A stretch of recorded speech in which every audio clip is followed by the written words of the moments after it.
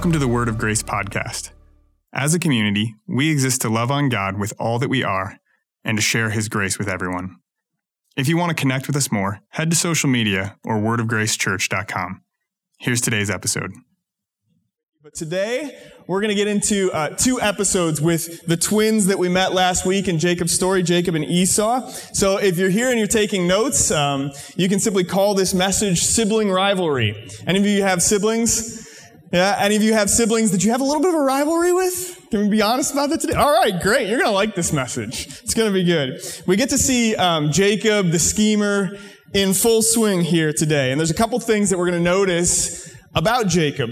The first thing is this, knowing what to value in life, that's not a bad thing. That's a good thing. Knowing what's valuable and going after it, that's a good thing.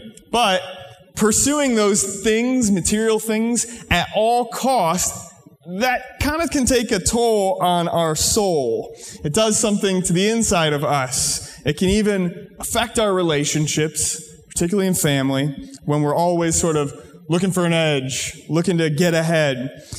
But the great thing about God is that even when we kind of give ourselves entirely to the pursuit of other things in our lives, God never stops working behind the scenes in our life. Do you guys know that? No matter what road, what path we choose to go down, what detours we might take, God never stops pursuing us. Isn't that amazing? Because God wants to teach us. You know what to value, but I'm going to teach you how to value what's eternal even more.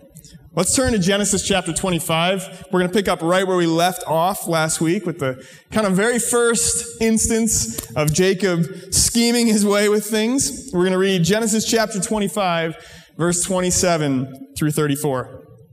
And it says this: As the boys grew up, Esau became a skillful hunter. He was an outdoorsman, but Jacob had a quiet temperament, preferring to stay at home. Isaac loved Esau because he enjoyed eating the wild game that Esau brought home, but Rebekah loved Jacob. Just really quick, parents, when has that ever caused any problems, right? Mom and dad playing favorites? Okay. We talked a little bit about it on the podcast this week, family of origin, what we get from our families. This is already brewing here in the story. Isaac loved Esau, Rebekah loved Jacob. Verse 29, one day, when Jacob was cooking some stew, Esau arrived home from the wilderness, exhausted and hungry. And he said to Jacob, I am starving. Give me some of that red stew. And this is how Esau got his other name, Edom, which means red. All right, Jacob replied, but trade me your rights as the firstborn son. Look, I'm dying of starvation, said Esau. What good is my birthright to me now? But Jacob said, first you must swear to me that your birthright is mine. So Esau swore an oath, thereby selling all of his rights as the firstborn to his brother Jacob. Then Jacob gave Esau some bread and lentil stew. I bet he rolled out the red carpet for him at that moment, right? He gave him everything. Esau ate the meal, got up and left, and he showed contempt for his rights as the firstborn. Let's pray together as we get in the Word. Father, we're thankful for your Word. We're thankful that you're here, and we know that you want to come and kind of hold up that mirror to us again. And Lord, we pray that you do that. Holy Spirit, we invite you, deposit some things in our hearts, some fresh revelation today. Challenge us, shape us, mold us into your image, Lord. We're constantly being conformed into the image of your Son. And we want to see that happen more and more in our lives. So come and walk amongst us. We welcome you to come and do some work on us this morning. In Jesus' name, amen. Amen. Well, growing up, one of my older brothers, and I won't tell you which one, he had a way of talking me into things when I was a young man. Particularly if he wanted to sell me something that he had that he no longer wanted, right? He wanted to get rid of it so that maybe he could get the newer version of it. He constantly did this. He called it the brother's discount. I'll give you the brother's discount was like his famous way of saying it to me. Give you a good deal, right? The most notable time I can remember, I was about 12 years old and I got talked into buying a 2-year-old Palm Pilot. Now, what a 14-year-old at the time was doing with a Palm Pilot, I don't really know. But the Palm Pilot, let's just say, it had absolutely nothing of value to a 12-year-old Ryan. But I got talked into buying it somehow. Mysteriously, the discounted price that he gave me was almost the same thing he had paid for it. and almost as much as the new color version that he was about to buy for himself, which had games on it, which, to be honest, that's what I cared about anyway. I can't tell you how many times my brother got me with the brother's discount. It's okay, I'm over it now. No, really, I'm good. But I wonder, as I read the story of Jacob kind of getting one over on his brother Esau here, I wonder if he didn't have something in common with my brother and the brother's discount here. Always looking for that next thing that he was going to get for himself. Always ready to cut a deal with Esau. And the brother's discount, it's a bit of an inside joke in my family. Basically, everybody jokes about how stupid I was as a kid and how many times my brother was able to get one over on me. But how many of you guys know that sometimes in our family life, when we operate in the way that we see Jacob operating here, it can actually cause some serious rifts between family members. Siblings, mothers and their children, fathers and their children. When we choose to operate like this, maybe you felt it before. Maybe, you felt some just estrangement from a loved one. Maybe just felt like there's just something there, maybe even unspoken, when somebody dropped the ball, when you expected something of your sibling and they just decided that they didn't care to meet that expectation. Maybe you feel like somebody in your own family even kind of put your feelings on the back burner so that they could get ahead in what they were pursuing. When we have this kind of rift between family members, sometimes it can spiral out of control. It can leave people with hurt feelings. It can produce all kinds of sibling rivalry, families at odds with one another. And wouldn't you know it, sibling rivalry is absolutely huge in the Bible story. We want to look back and put things in their proper context. And oftentimes, if you're reading the book of Genesis, how many of you guys have skipped over all those long lists of names? We don't use the word begat very much anymore. So when Adam begat, and begat, we tend to just be like, all right, I can't pronounce any of this, right? But those genealogies, those long lists of names in the Bible, many of them have a purpose, particularly in the book of Genesis, because it's really simple. So many of those former siblings that you see their names on those lists, they become nations that held a grudge against God's people. They come back in the story. I mean, if you read on in Israel's story in the Old Testament, Israel's pretty much always fighting someone. And they're fighting one of Cain's descendants, one of Lot's descendants, one of Esau's descendants, or even in modern day, Ishmael's descendants. You see, the genealogies that we read in Scripture, sibling rivalry, it doesn't just stop with, some casual things. It kind of gets out of control sometimes when we act like Jacob in our lives. We see it here. In this story we just read, Esau is given the name Edom. Edom meaning red because of the red stew, or oftentimes red because he was born and he was very red. But at any rate, Edom becomes a nation that is constantly a thorn in the side of Israel. The people who come from Esau are a problem for the people who come from Jacob later on. So much of the sibling rivalry that begins right here, even in this very story, goes on to set up a lot of the future conflict we read about in the Bible. But we tend to gloss over some of those things. Jacob steals the birthright from his brother. And what the birthright meant, it was the rights as the firstborn. It meant a double portion of the inheritance, material goods, and it meant headship of the family name. He was the one to carry on the line. And the funny thing about Jacob in this moment as he schemes his way with his brother is that before Jacob was born, as we read last week, God promised that Jacob would be favored. God promised that Jacob would have the inheritance. But Jacob decides in this moment to kind of take matters into his own hands. He said, yeah, God promised me this, and I'm going to make sure it happens now, right? I'm going to do it in my way. I'm going to do it in my timing. Sometimes, if we're honest with ourselves today, we're a little bit like Jacob. God has promised us some things. Maybe you've got a promise that God gave to you that you've been holding on to. And it can be really tempting sometimes to go, okay, I know God promised me, so I'm going to just make it happen now. Anybody ever been there before? I know I have. We all have promises from God. Sometimes we choose to take matters into our own hands.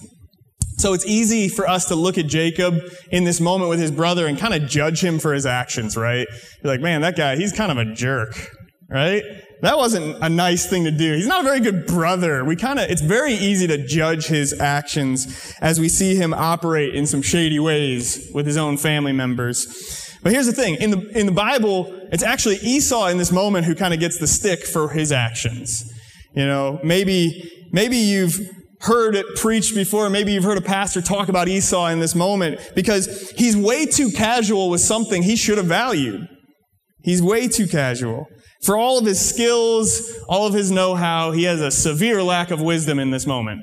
And I've heard pastors talk about it, maybe you have before as well, something like this. Doesn't matter what color the stew is. It doesn't matter how good it looks. Don't sell out for that stew. I've heard a lot of pastors use that one before. Maybe this applies to our lives today. When you're tired, when you're hungry and exhausted, don't go where you know there will be temptation for you. Because you're tired. And you're hungry, and it's going to look real nice. But our focus today isn't on Esau, even though Hebrews calls him godless and immoral for this moment that he has. Our focus remains on Jacob in the story. Because Jacob, the way I read it, he kind of gets away with his actions, right? He kind of gets away with it. He doesn't have any definite repercussions in this moment. But it was definitely a brother's discount kind of moment going down. And I wonder if this moment isn't like a culmination of their whole relationship. We're not given all the details, but I wonder if it wasn't like at every turn where they're hanging out together as little boys, Jacob's like, yeah, cool, you can have that, but I want your birthright first.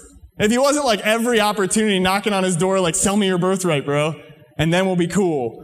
And then just all of a sudden, Esau finally gets to a breaking point. And he's like, fine, you can have it. I wonder if it didn't go down a little differently. Because unlike Esau, Jacob knew what to value. He knew what to value, and he wasn't going to stop until he was walking out of there with that birthright. The strange thing about this part of the story is we don't really know how God feels about this moment. Oftentimes we come at it and we want to judge Jacob for what he's doing. We want God to go, hey, there needs to be some repercussions here for these actions, but we don't know how God feels about his scheming in this moment. But one thing we know is that God doesn't choose to intervene. He doesn't choose to intervene in this story in the moment. God is letting this play out in Jacob, and we're not really sure why.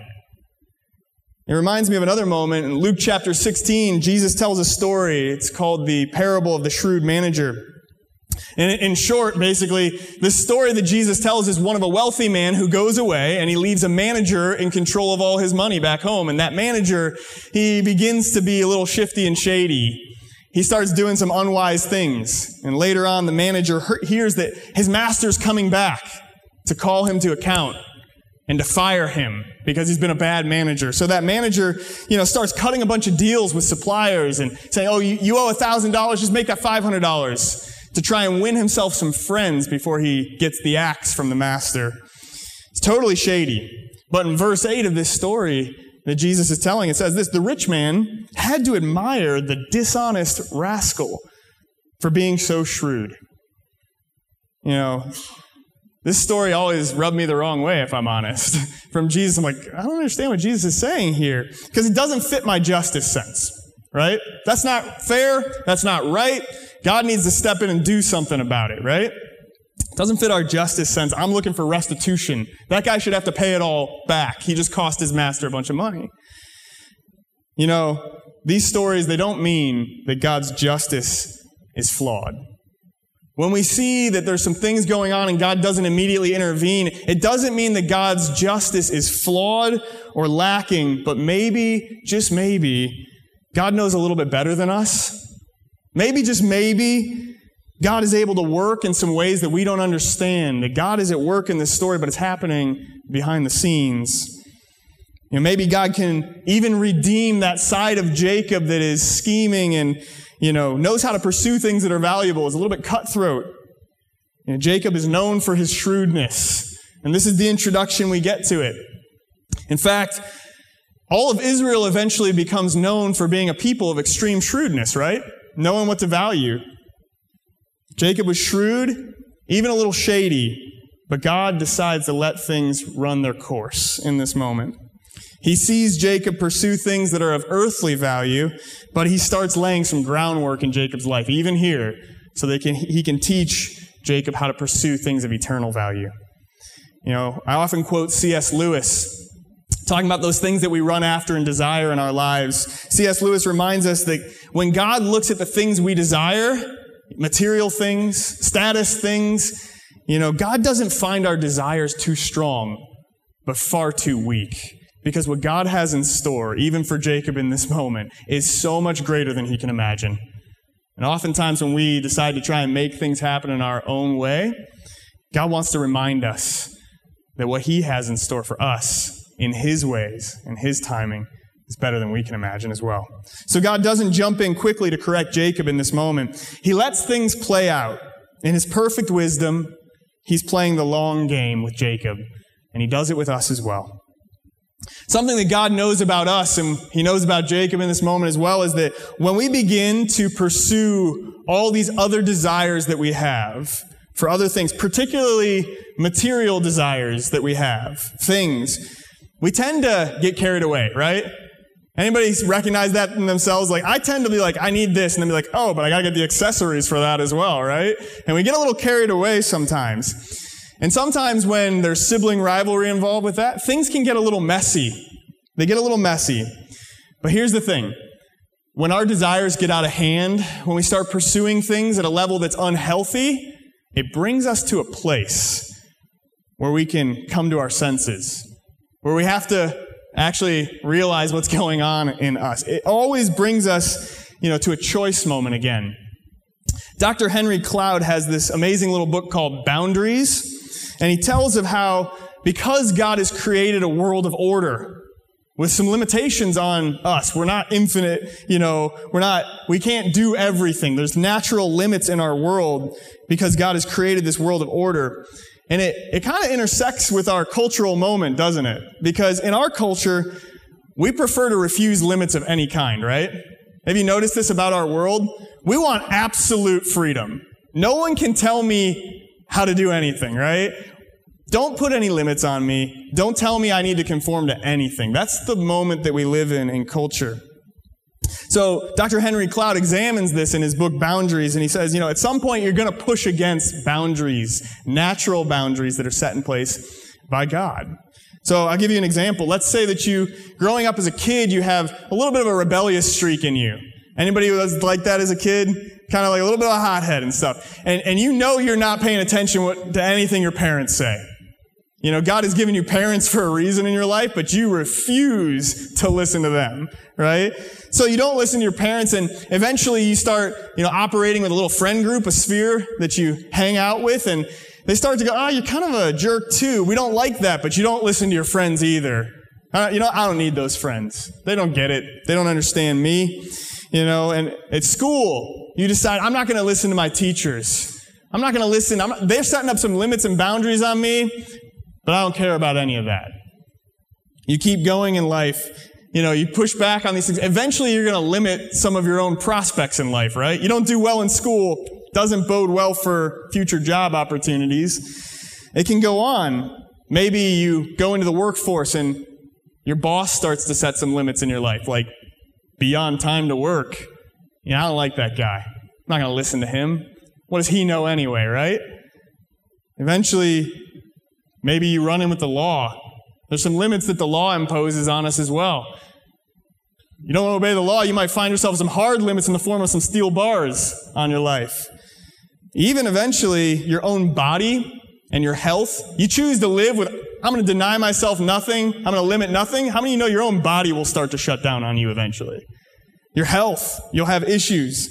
At each new limit, at each new boundary of the way God has created this world that we transgress, we come to this moment of choice. It brings us back to realize that, we really can't point the finger at anybody but ourselves. Boundaries are a part of God's prevenient grace in our lives. Boundaries are part of the way that He created this world and ordered it so that all things are drawn to Himself.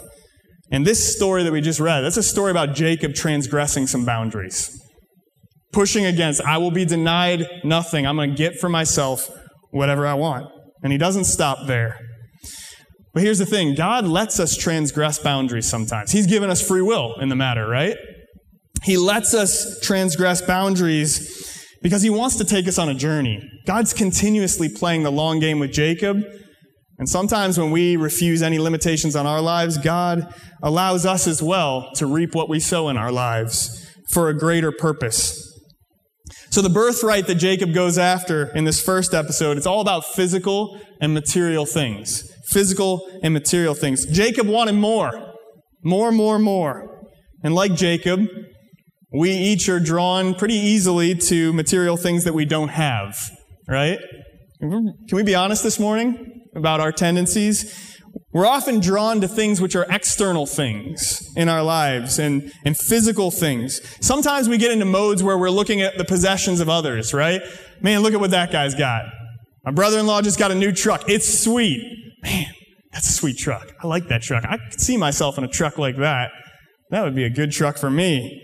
You know, we're wired by our culture. We're wired by technology. How many of you guys have had that experience where you're somewhere on the internet on your phone and all of a sudden that thing you were looking at on Amazon keeps following you around the internet, right? Our technology is wired to put those physical things which we kind of like a little bit in front of us all the time until we go, yeah, all right, I'll buy it, right?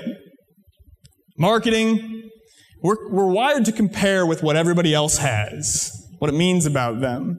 And we want to make sure that on the outside, everything looks good and everything looks great. No matter what's going on the inside of us, as long as I can get more of that stuff, I'll be happy. I'll have it all figured out. Like the young boy who has the latest LeBron shoes, the compression sleeve, the headband, but can't shoot a basketball to save his life as long as it looks good on the outside, right? I got all this stuff. Don't I look good? See, with the birthright, Jacob is all in on all those external material signs of status, wealth, power, platform. He's going after all that stuff with the birthright. But here's the thing. When we kind of give in to that drive within us to go after all the external things, those material things, focus on what others have that I don't have, how many of you guys know that gets out of hand in a hurry in our lives? It can run away from us. We can, it never stops with the outside. It actually starts to do something inside our hearts and our souls as well when we run after all these other things. It can turn ugly quickly. Jesus once said it this way, what does it profit a man if he gains the whole world but forfeits his soul in the process? So I want to look at the next episode. If you turn the page to Genesis chapter 37, we're going to read this story. It's a little long, but that's okay. We can read the Word of God in church, right? I heard a statistic this morning as I was driving in that people on average in America read for 29 minutes a day. And 11 of those 29 minutes are on Instagram. So we're going to spend some time in the Word instead, eh?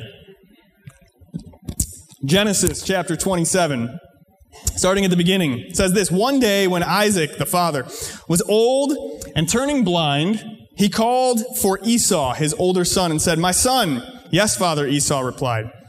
I'm an old man now, he said, and I don't know when I might die. Take your bow and a quiver full of arrows, go out into the open country and hunt some wild game for me. Prepare my favorite dish and bring it here for me to eat. And then I will pronounce the blessing that belongs to you, my firstborn son, before I die. But Rebekah, we talked a little bit about this in our podcast. Rebekah, also a schemer, overheard what Isaac said to his son Esau. So when Esau left to hunt for the wild game, she said to her son Jacob, listen, I just overheard Dad. He was talking to Esau. Bring me some wild game, prepare me a delicious meal. Then I will bless you in the Lord's presence before I die. Now, my son, listen to me. Do exactly as I tell you. Go out to the flocks, bring me 2 fine young goats. I'll use them to prepare your father's favorite dish. And then take the food to your father so he can eat it and bless you before he dies. But look, Jacob replied to Rebekah, my brother Esau, he's a hairy guy. My skin is smooth. Dad's not going to be fooled by this. He'll see I'm going to trick him, and then he'll curse me instead of blessing me. But his mother replied, then let the curse fall on me, my son. Just do what I tell you. Go out and get the goats for me. So Jacob went out and got the young goats for his mother.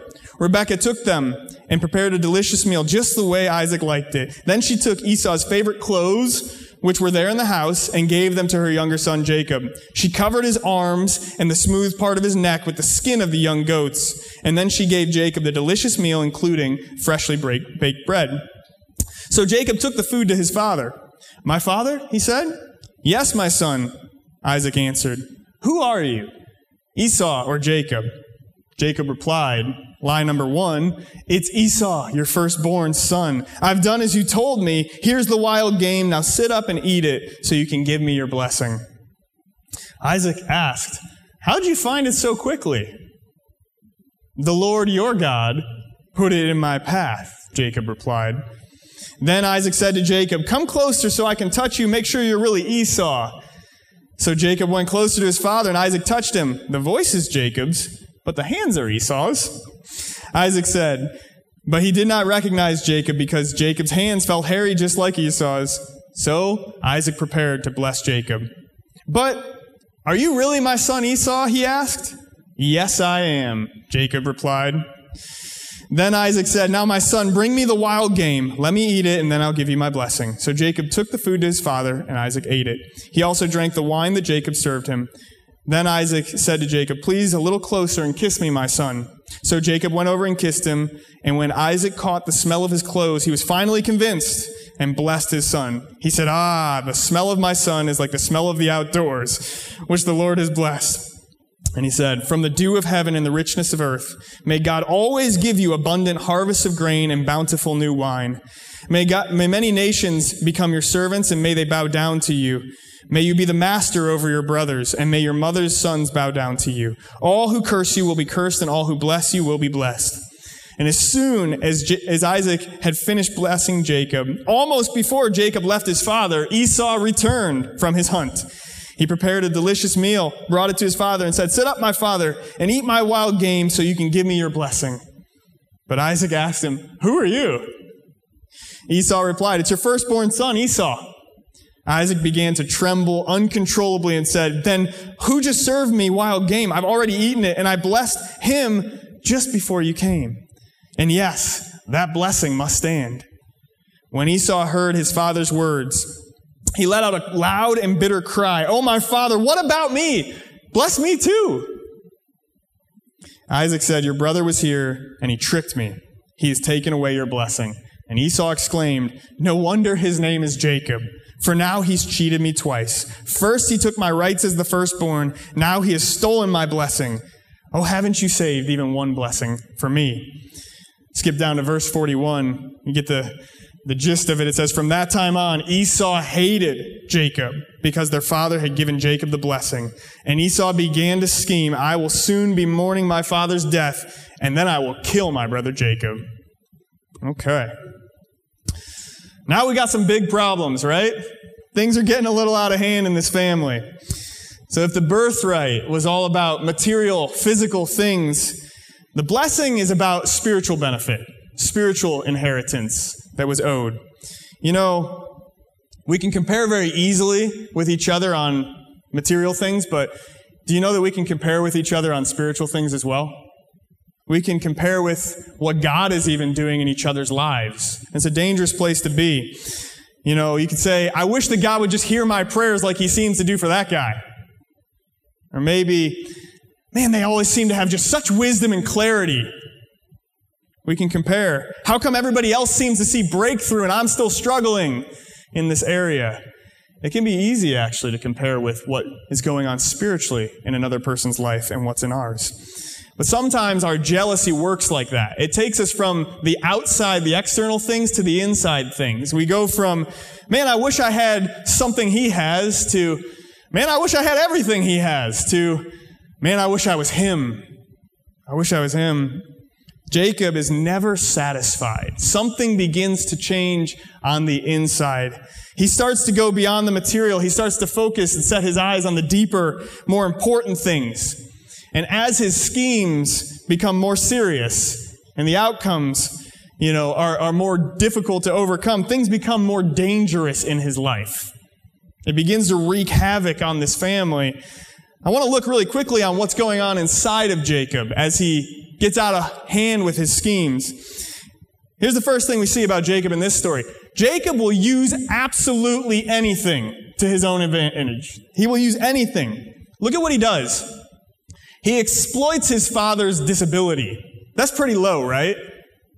It's pretty low when you start exploiting people's disability for your own aim. 3 times he lies to his father's face. But that's not the thing that gets me. The thing that gets me is this. In verse 20, he says this. Isaac's asking, how did you find this so quickly? He says, the Lord your God put it in my path. Now he's crossing some pretty serious lines. He will use anything to get what he wants. He will even use God to get what he wants. In this story. In our hearts, this is a serious red flag when this begins to happen, isn't it?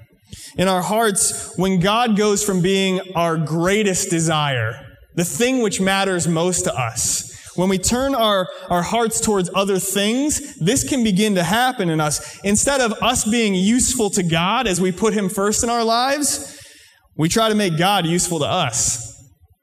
We try and make God work for our benefit. Try and tell God how it's going to be.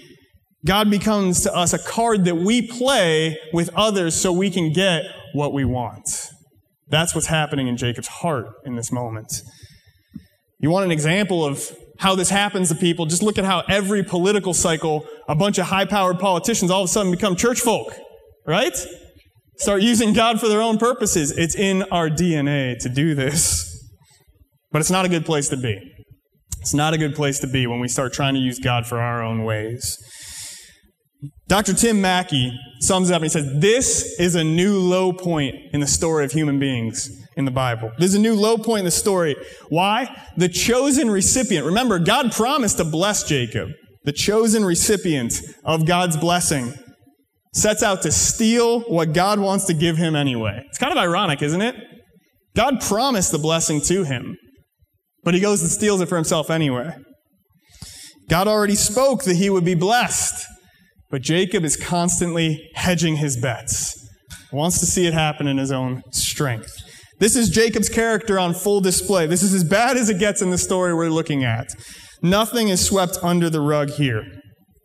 But each time Jacob crosses a line, each time things get uglier inside of Jacob, things also get more difficult on the outside, right?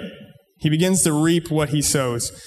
So what happens in the family? Well, sibling rivalry might be an understatement of what transpires. Newton's third law. Every action has an equal and opposite reaction, right? Check out verse 41 again. From that time on, Esau hated Jacob because their father had given Jacob the blessing. Catch this. And Esau began to scheme. Jacob, the schemer, can't help himself. But what happens is people in his life start scheming against him. Esau began to scheme. How many of you guys know that when we become cutthroat with people, people tend to get cutthroat with us, right? Maybe you've seen this in your life before. When we step out of line with God's ways, when we're intentionally rebellious, transgressing boundaries, what the New Testament refers to as lawlessness, our sins never just affect us, do they? They begin to affect our family. They affect our friends. There's no such thing as a sin that affects only me. It has repercussions in those in my life as well. Hosea chapter 8 verse 7 says it like this. God is speaking to Jacob's descendants when they start acting like Jacob, and he says, when you sow the wind, you reap the whirlwind. That's a scary thought. And that's exactly where Jacob lands. Jacob, after this moment, hightails it out of there. Where does it land Jacob? On the run. He has no choice but to flee from his brother after these 2 episodes that we've considered. And here's the thing. Jacob got what he wanted. He got what he wanted. He set out with his schemes. He got the birthright. He got the blessing. Check, check. Got it all. But did it pay off for Jacob? Did it pay off how he thought it would? I picture him saying that old famous line. I saw that going differently in my mind. I thought when I had the birthright and the blessing, all of a sudden, things would be great. Instead, I'm on the run with a tent. I've got nothing. It doesn't work out the way that Jacob thought. So where's God in the story? Where is God in the story? Again, God is everywhere in this story, but as it is sometimes in our lives when we choose to detour from God's path for us, God is in the story in the form of his allowance in this moment with Jacob. He's allowing these things to play out in Jacob's life because God is playing the long game with Jacob. He's playing the long game. How many of you guys know that sometimes God allows us to go after what we want? And sometimes God allows us to get everything we want. Sometimes that alone is punishment enough. because it doesn't pay off like we thought it would. But every time God interacts with our story in this way, it's because He wants to bring us to a place where we have no one else to blame, where you can't point the finger at anybody. Come to a place where we start to realize what all of our schemes get us. Jacob is on the run, and ultimately, he is right where God wants him. He's right where God wants him. To be honest, if you're one of those people who always has to learn the hard way, there's really no other place to go, right? At some point, you learn the hard way. And that's where Jacob's at. Reminds me of the prodigal son, and multiple times in reading Jacob's story, it goes straight back to Luke 15 and the prodigal son. The prodigal son, if you know it, the guy gets everything he wants. Everything is given to him. He goes after everything he wants, and it all turns out to be fool's gold in his life. It doesn't pay off. But when he realizes that, the Bible has this little phrase, and then he came to his senses. And then the other shoe dropped. And then it started to finally click for the prodigal son, and it starts to finally click for Jacob. Even when we're scheming in our lives, even when we're living, pursuing our disordered desires with everything we've got, God is always working behind the scenes to bring us to a place where He can meet us, where we can come to our senses, where He can bring fresh revelation to our story. And I don't want to give too much away, but next week's Father's Day, and it's going to be a good message, because the hero shows up in a big way in this story. The fireworks are coming. But when God interacts with our story like this, it's part of God's goodness toward us. When God allows us to run after and get those things that we want, that's not God being vindictive in our story. This is a way that God kind of continuously makes a way to bring us to redemption, if we will just turn to Him. Romans 8:28 says this, "We know that God causes everything to work together for the good of those who love God and are called according to His purposes for them." See, when God has spoken some promises over your life, when God has been moving in your life, but you choose to take a little bit of a detour, a little misstep, we all do that, right? We all do that. We all know, Romans says, all have sinned and fall short of the glory of God, what God wants to do in our lives. Every single one of us does this, but God is the master of playing the long game with us, pursuing us through all of our missteps. And even those bridges we might have burned along the way, they cannot overcome the grace of God in our lives. So, when our desires are fulfilled, when we get everything we want, and we realize that there was, in fact, strings attached, when the bill arrives for the way that we got there, God is waiting for that moment. God is treasuring that moment. He is waiting with His goodness and His mercy to say, okay, now we can work with you. Now you're ready. Now it's time. Long before God told Moses his character, that he's slow to anger, abounding in loving kindness, compassionate and gracious, Jacob gets to experience that because he goes through all the hard learning moments, because he realizes it doesn't pay off the way I thought it was going to. And because God's goodness isn't dependent on His character or His behavior. We said that last week. It's going to be a constant theme as we look at Jacob. How many of you guys are thankful that God's goodness in your life is not dependent on you getting it right all the time? Amen? I know I am. See, our worst behavior, when we act like Jacob, we know we're crossing the line, right? Like, it's not a mystery to us. Jacob is intentional. He's lying to his dad. He's using God for his own purposes. But his worst behavior and our worst behavior, it doesn't earn us less of God's goodness. And our best behavior doesn't earn us more of God's goodness. In his classic, A.W. Tozer writes, The Knowledge of the Holy, he quotes Julian of Norwich, and he says, the unmerited, spontaneous goodness of God is the backing of all and underneath every way He acts in our lives. God's goodness is what underpins every action He will take in your life, and it doesn't change. Goodness is who God is, says Tozer. He is cordial, benevolent, tender-hearted, and of quick sympathy toward us. By His nature, He is inclined to bestow blessedness, and He takes holy pleasure in the happiness of His people. Sometimes when we know we're crossing the lines, we have this image of God like He's going to catch up with me, He's going to lay the smack down on me. But that's not who God is. That is not who He is. He is good to us, even when we are taking our detours and missteps, because that's who He is. Goodness is who He is, and He's unchangeable. So I want to tell you today that when every single one of us looks at moments like this in Jacob's story, and it is like a mirror to us, we recognize our own pieces in this story.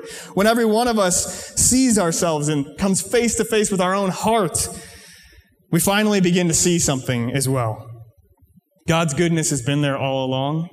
God's goodness isn't going anywhere. When we've been trying to scheme our way into the blessings that God wants to unleash in our life anyway, freely give to us.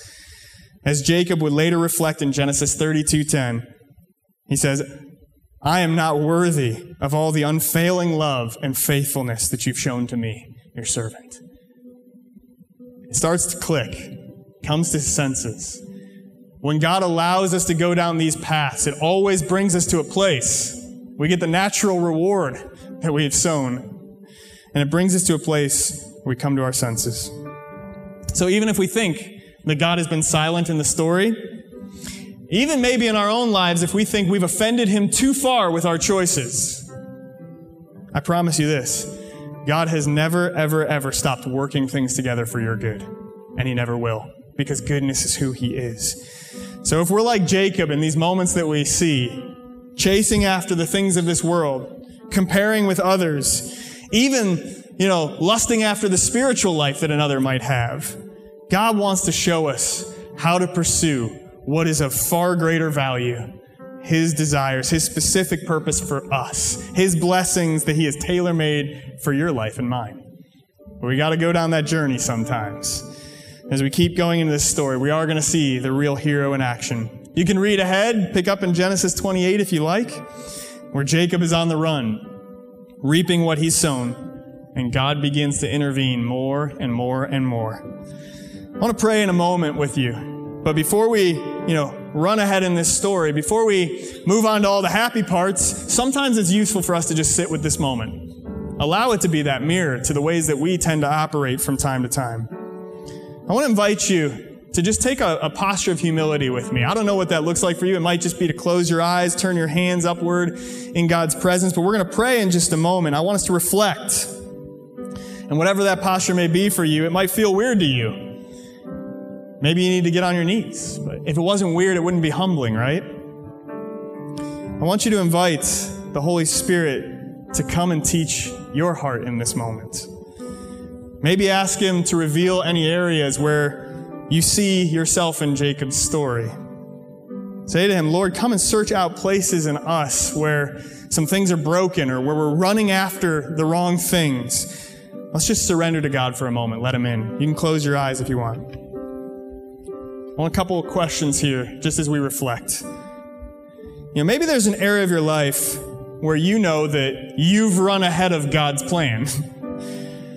He's promised to bless you. And if you don't know that, hear me today. God has promised more blessing than you can imagine. But despite His promises, maybe there's an area in your life where you've been trying to accomplish His purposes in your own strength, in your own timing.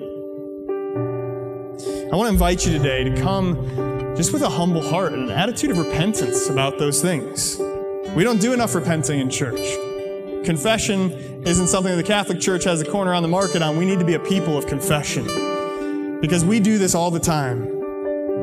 I want you to ask Him to once again take the reins and show you His desires for you. I'm confident of this. If you can just grasp what His desires are for you, then you'll follow Him more closely.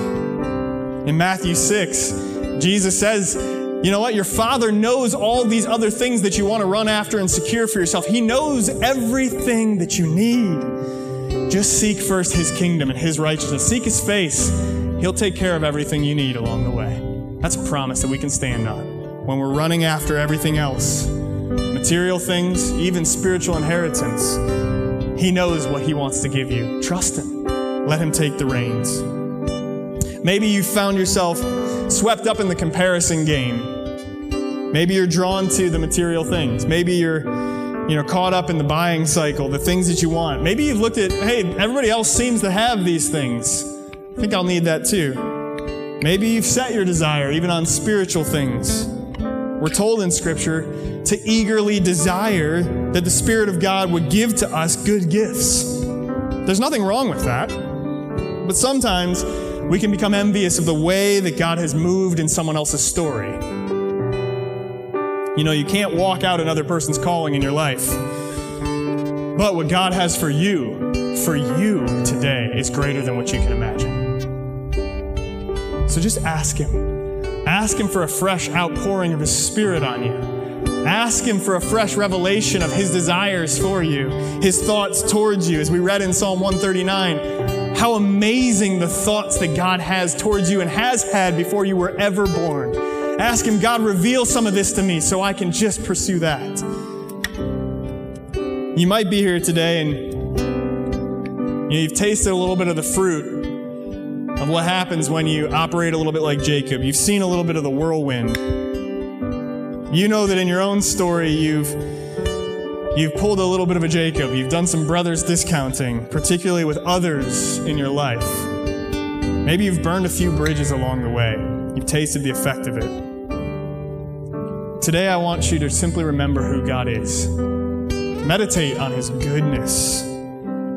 God has not been absent from your story, even in the moments where you're choosing to run from Him, where you're running the opposite way from what He desires for you. He has not been absent in your story, no matter what you might have done. Even if you've lied to those you love like Jacob, or used God for your own purposes, if you come to Him open and honest, He will meet you in that place. I promise you. He will meet you right there, and God can do the unimaginable in your story. He can work all of those things back for your good. As Jacob's descendant would one day say, what was meant for evil in your life, God will use for good, even if that started and originated with you.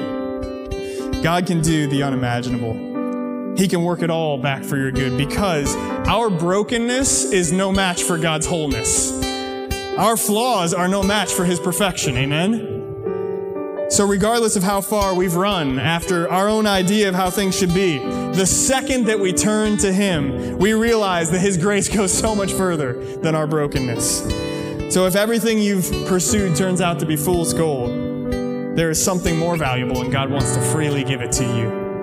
God is for you. He is with you always. So let's be real today about our ways. Even as we worship, we're going to talk about how His goodness is running after us. As we come face to face with who we are, let's remember who God is. Amen? Let's worship together. Let's pray. Jesus, we're thankful that You never stopped pursuing us. That even when we were dead in our sin, You came for us, not just to walk amongst us and teach us, but to even lay down Your life for us, because Your goodness is so much greater than we can imagine. So Lord, we pray for a fresh revelation of who You are, a fresh revelation of Your desires, Your heart toward us, because if we can grasp this, Lord, we know that everything on this earth pales in comparison to what Your desires are for us. We pray for that revelation today, and we worship You because You are forever good and forever with us. And no matter how far we run in the opposite direction, Your grace goes even further in our lives. We celebrate who You are, and we pray that You would come and be honored as we worship You this morning. In Jesus' mighty name. And all of God's people say, amen. Hey, thanks for joining us today. We pray this message has been a blessing to you. If you've enjoyed this episode, please take a moment to leave us a review. It helps others find this content. If you want to connect with us, head over to social media or go to wordofgracechurch.com.